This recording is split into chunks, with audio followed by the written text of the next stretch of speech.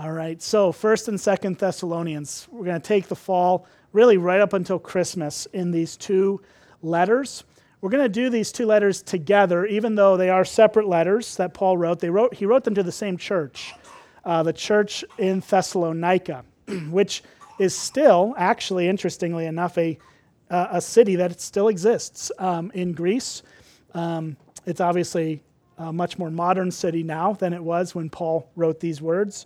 But there is still a modern-day city of Thessaloniki, I think is how it's pronounced now, but it's Thessalonica in the Old Greek version. And this is an amazing letter. These are actually two amazing letters, but Paul wrote these letters primarily in order to encourage this church. So that's why we're calling it encourage one another, because actually Paul uses the phrase encourage or encourage one another, something along those lines in that realm, more in these two letters than any other letter that he writes to any other church. And I think there's a reason for that. As we look at the Thessalonians and we understand a little bit of the background of what this church was dealing with, it makes sense that Paul would want to come alongside them through his writing and encourage them. You can read the story of how the church in Thessalonica was started in Acts chapter 17. We're not going to get through all of that today. I would really just encourage you to read it on your own. But Acts 16, just to give you the brief overview, Paul and Silas, who were a missionary team, they were called to Macedonia. And Macedonia is where Thessalonica was. It was a region in the Greek and Roman world. And Thessalonica was the largest city in Macedonia. It was a city of about 100 to 200,000 by most estimates.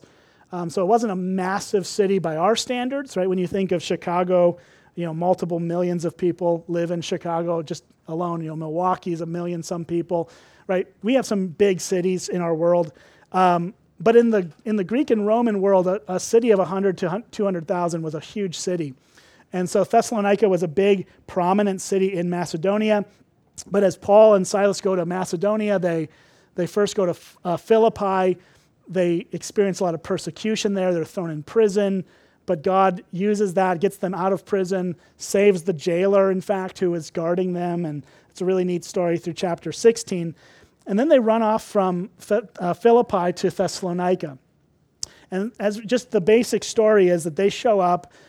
Paul begins to preach in the synagogue there. He starts with the low-hanging fruit, right? That's a good strategy when you're trying to reach people. Start with the common ground.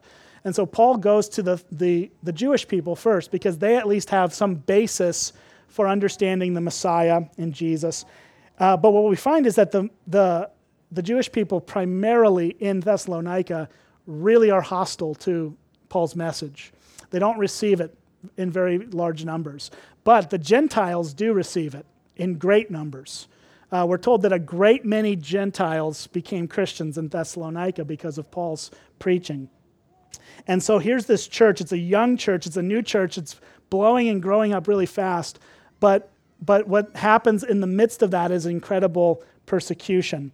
And there's a number of people in the city that start to try to riot.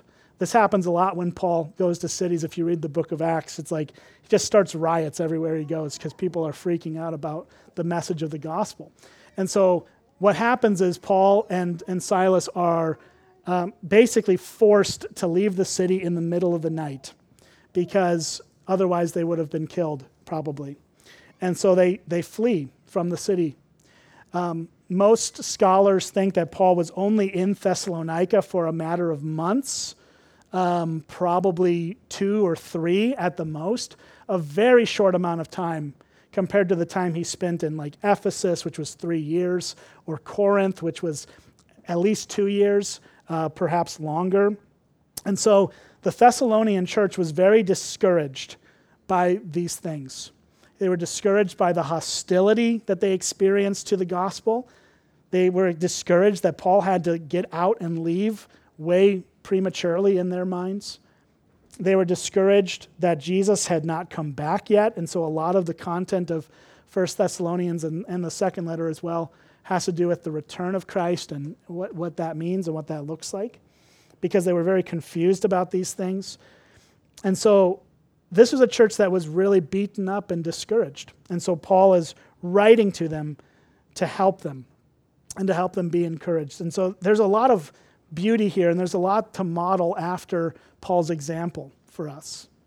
So that's the overview of the book real briefly here, but let's get into the first chapter today. We're just going to look at chapter 1, and then it's a pretty short chapter, just 10 verses, and we're going to see Paul's introduction to this letter, because I think the introduction is important. It sets the tone for the whole letter, right? If you were to write something like a letter, we don't write letters anymore so much, but okay, so let's say you're writing a text message. Tough stuff to do, right? Text message or an email. You should, if you're a thoughtful person, think about how you're starting that out, right? If you just come in blasting away and just furious, well, we know how to respond to that email or whatever. But if we're trying to encourage someone, how we address that, how we speak to that is it's important. And so Paul's a very thoughtful person, and he's going to address them in a way that sets up the rest of this letter. And what's amazing is as we read this letter, as we start it out, the overwhelming thing that Paul wants to convey to the Thessalonians right out of the gate is not his frustration with them. It's not his correction for their wrong theology. He'll get to those things in time, but he doesn't start there. He starts with actual gratitude for them.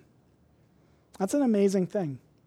And so let's take a look at it together. We'll start in verse 1. And here, again, this is a letter. So the letters have a format. And every New Testament letter starts very similarly because they're writing it in the style of letter that they would have written, right? So we would say, dear so-and-so, or to whom it may concern, right? We always kind of address it that way. Then we have the body of the letter, and then we sign off sincerely our name. In the Greek world, they started letters by introducing the author of the letter and then addressing the recipient of the letter. So that's why it starts with these words, Paul, Silvanus, and Timothy. Silvanus is Silas, okay, and that's just the Latin version of his name.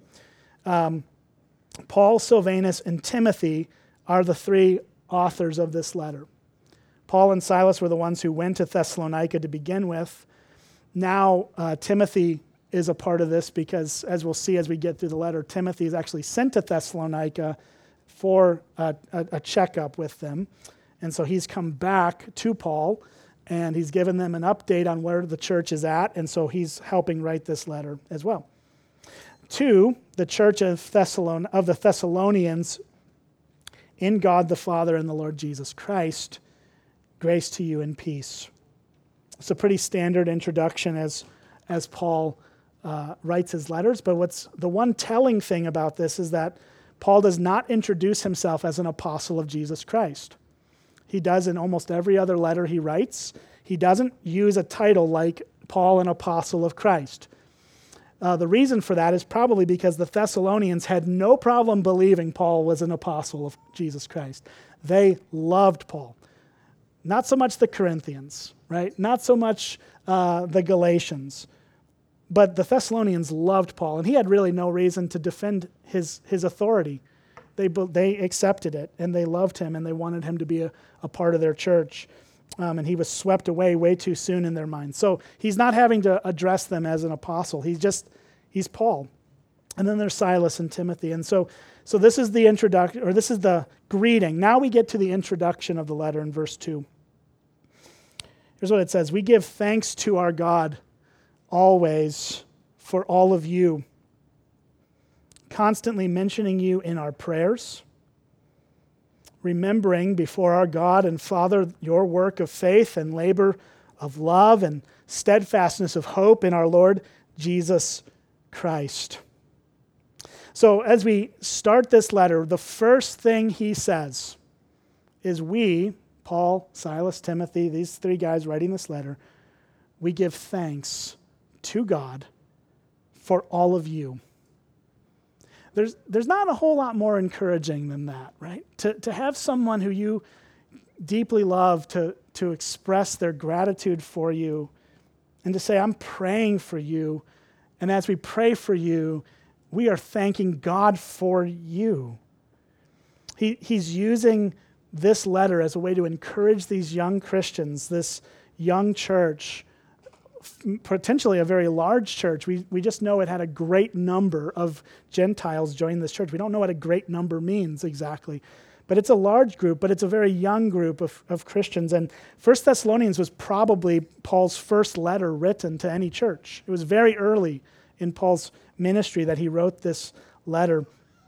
And what he starts with is that he's thankful for them.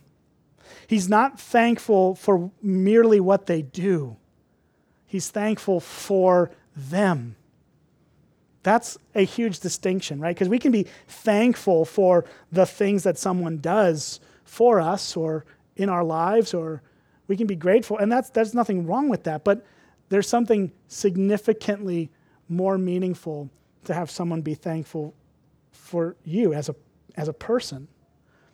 And Paul and these other guys who are writing this letter are reminding these Christians that they are thankful and are constantly bringing to the Lord their gratitude for them. And then in verse 3, he goes on to say that he is thankful, remembering the work of faith, the labor of love, and the steadfastness of hope that this little church has in Jesus Christ.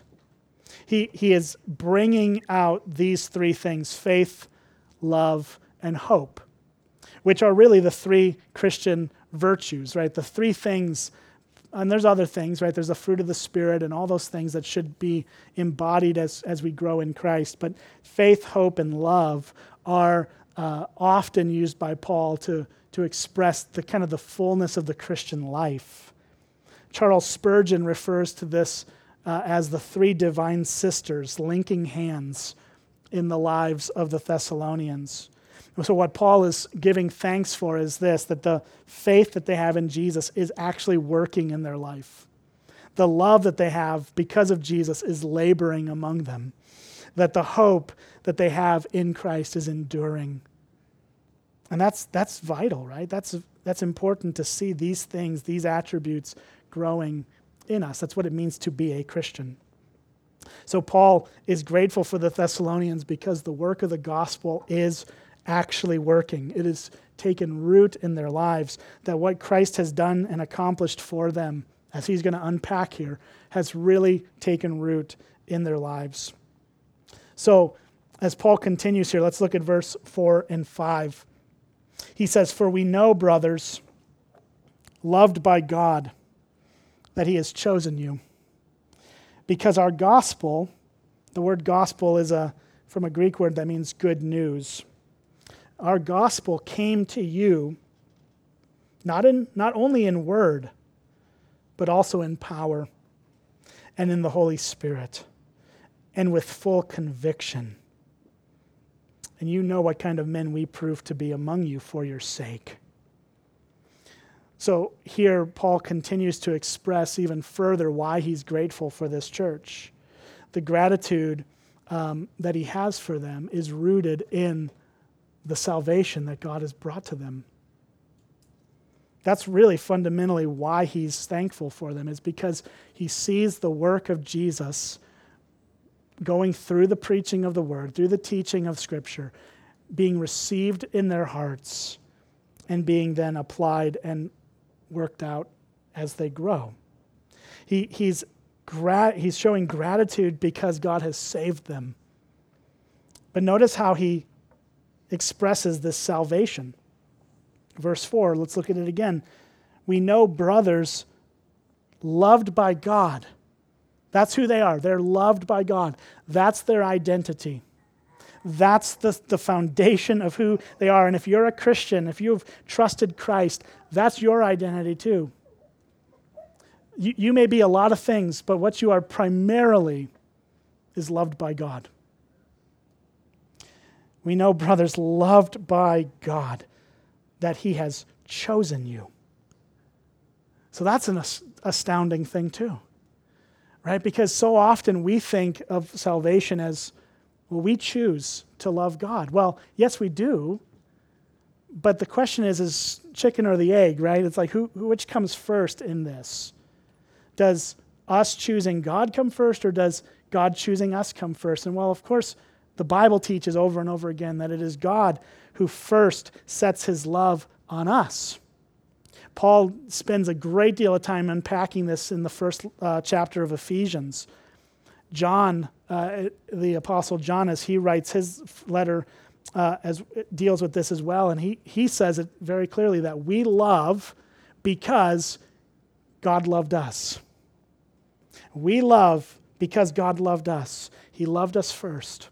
Paul explains it in the letter to the Ephesians as in love, he predestined us to adoption as sons. That word predestined, I know it can be scary and whatever. We don't need to get too hung up on the theological arguments that exist there.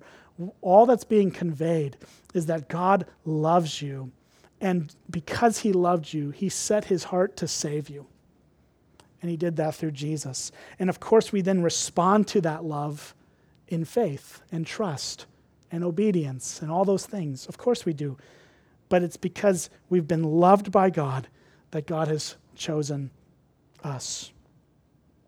And here's how Paul knows that they've been loved by God and chosen in him. Verse 5 tells us, because our gospel, our good news, the good news of Jesus that Paul preached and proclaimed to them, came to them not only in word, but also in power and in the Holy Spirit and with full conviction. So the word of God came to them. It was the word of God, but it was the power of the Holy Spirit working through God's word that brought the conviction to their hearts so that they received it and believed it. All right, let's look at verse 6 through 8.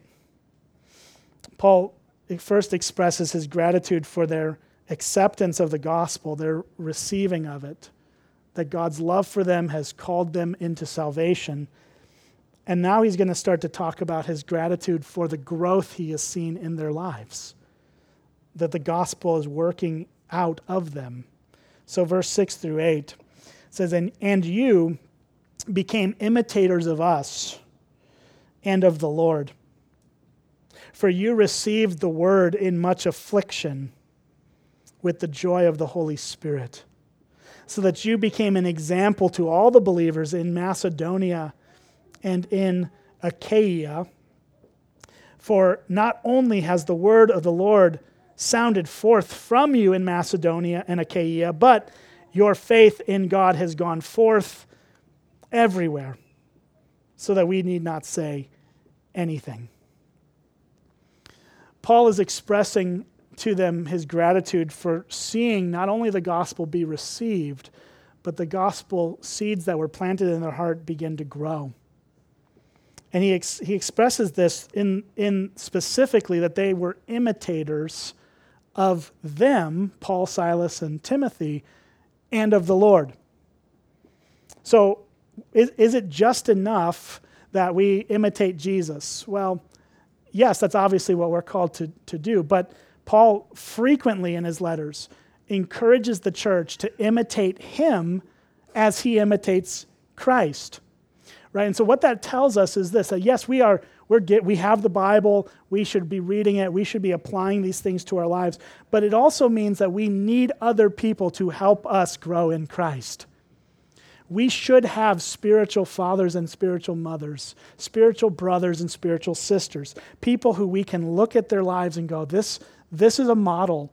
It's not that they do it perfectly. It's not that Paul was a perfect man. He was a sinner like all of us, and he's the first to admit that. He says he's the chief of sinners, in fact, in one of his letters. He says he's the worst of all of us because he knew deep down how hard his heart could be. And we all can acknowledge that, right? None of us feel up to the task of being a spiritual mentor, leader, or being an example to others. But if you're growing in Christ, there can be and there should be others coming in your wake to say, I want to grow with you. And maybe they're a little further down, a little bit less down the road than you are, and they can come alongside of you and learn from you. And it's not that we're some weird guru, Yoda type of person who should be sitting up there going, I've got it all figured out. That's not at all what Paul is getting at. But what he's saying is that he and these other guys, Silas and Timothy, who were much younger guys than Paul, they were also being lumped into this, that they were also being examples to this church. And the church saw their faith and began to imitate what they saw. That's a good thing. We need other people to help us grow in Christ. And so Paul is acknowledging that they've been doing that. They've been imitating the faith of those who have gone ahead of them. And he further says that they've received God's word in the midst of much affliction. So notice that at the end of verse 6, that you received the word in much affliction with the joy of the Holy Spirit. This is another indicator that faith is genuine in your life, that when things are hard, when life is difficult, when you're in a season of pain, that you actually find yourself more deeply drawn to Jesus than withdrawn from him. That's an indication that faith has taken root in your life. That we actually cling harder to Jesus, actually, in times of hardship than retreating from him. And I think in our world, we say things are persecution where there really isn't persecution, and we need to be careful about that, because there is actual genuine persecution in the world. And if everything's persecution, like somebody on Twitter said something mean about you, that's not persecution, okay? Let's just be honest, it's not. But it can be hurtful, sure. Cling to Jesus, preach the gospel to your heart in those things, fine.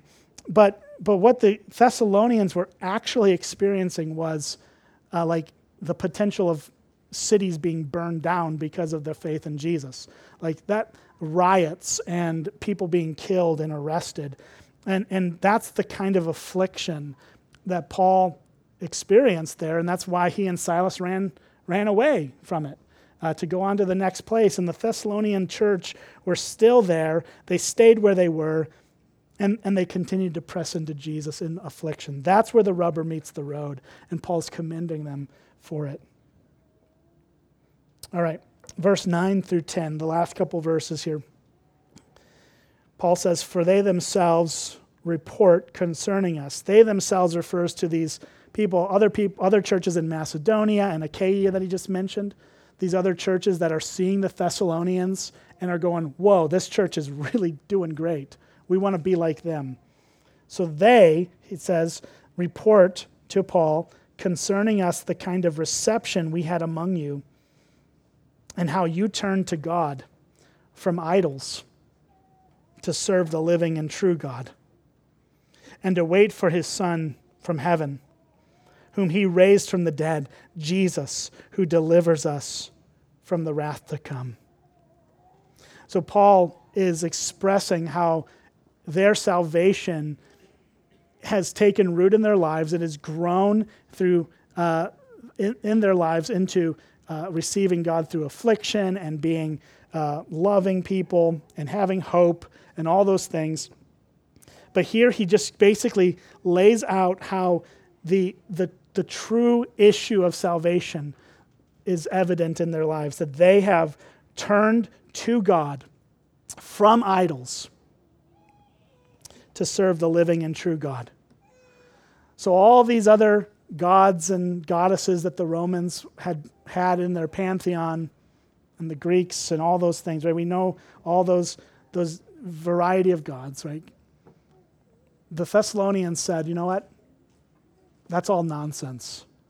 There is one true God who has shown up in Jesus Christ, and we believe in him.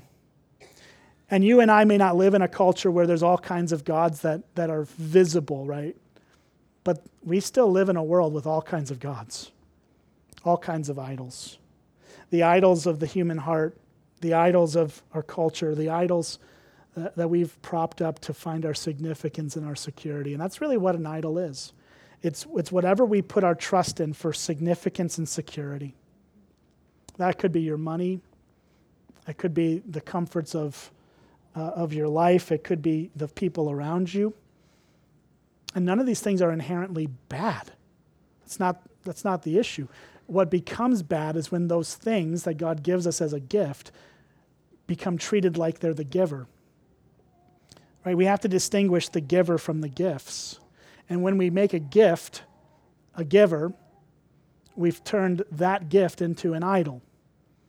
And there's 100 million ways that can happen in our lives.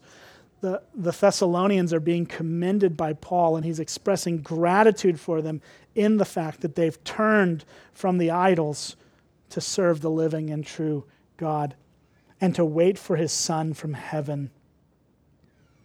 Now here's the heart of the matter.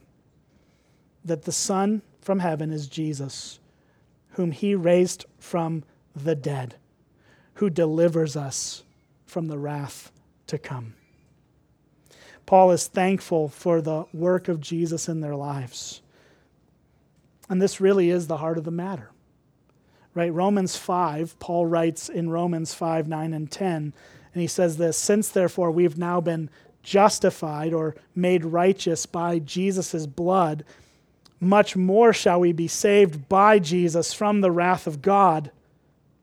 For if while we were enemies, we were reconciled to God by the death of his Son, much more now that we are reconciled shall we be saved by his life." Paul's expression in Romans is the same thing he's articulating here, that the Thessalonians were once alienated and hostile and enemies of God, and are now, through Jesus, brought into reconciliation and friendship with God. And that, if that's true for them, is true for you and me as we turn to Jesus for salvation. That we get transferred from the enemies to the friends of God. There's a Puritan named Thomas Goodwin who wrote on the verses in Romans, and he says this, we see that Jesus' death brings us to Christ, but then his life and intercession, or living to intercede for us, keeps God and us friends, that we may never have a falling out. Paul's heart and love for the Thessalonians is rooted in the heart of Christ for us. That Christ, through his heart, through his love for us, lived and died and rose again and now intercedes in heaven for us so that we would never have a falling out with God. And Paul is essentially saying to the Thessalonians, I love you and I'm in this with you because Jesus loves you and is in this with you. And he's pouring out his gratitude to them. He's pouring out his encouragement to them. He just wants them to be known that they are loved and to be built up in that. Paul isn't just going to stop here. In fact, all of chapter 1 and all of chapter 2 and pretty much all of chapter 3 of this letter is this constant encouragement. More than half this letter, Paul is not correcting them. He's not trying to fix them. He's simply saying, I love you and I'm in this with you. Even though I'm not there in person, I am for you. And that's why the overarching theme of 1 Thessalonians in particular is encourage one another.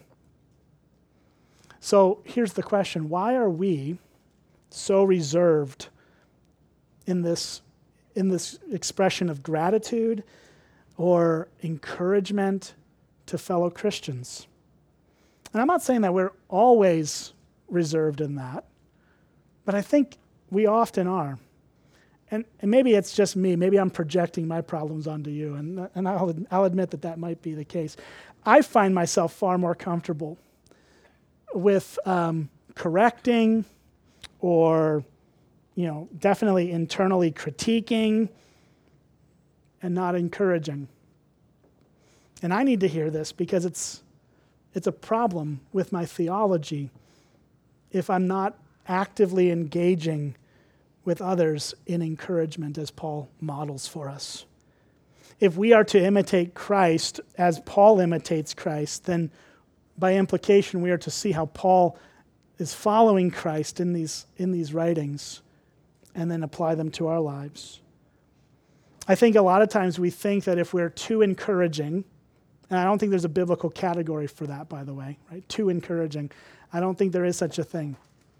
Paul says the only competitive language in any of Paul's writings is where he tells us to outdo one another in showing honor.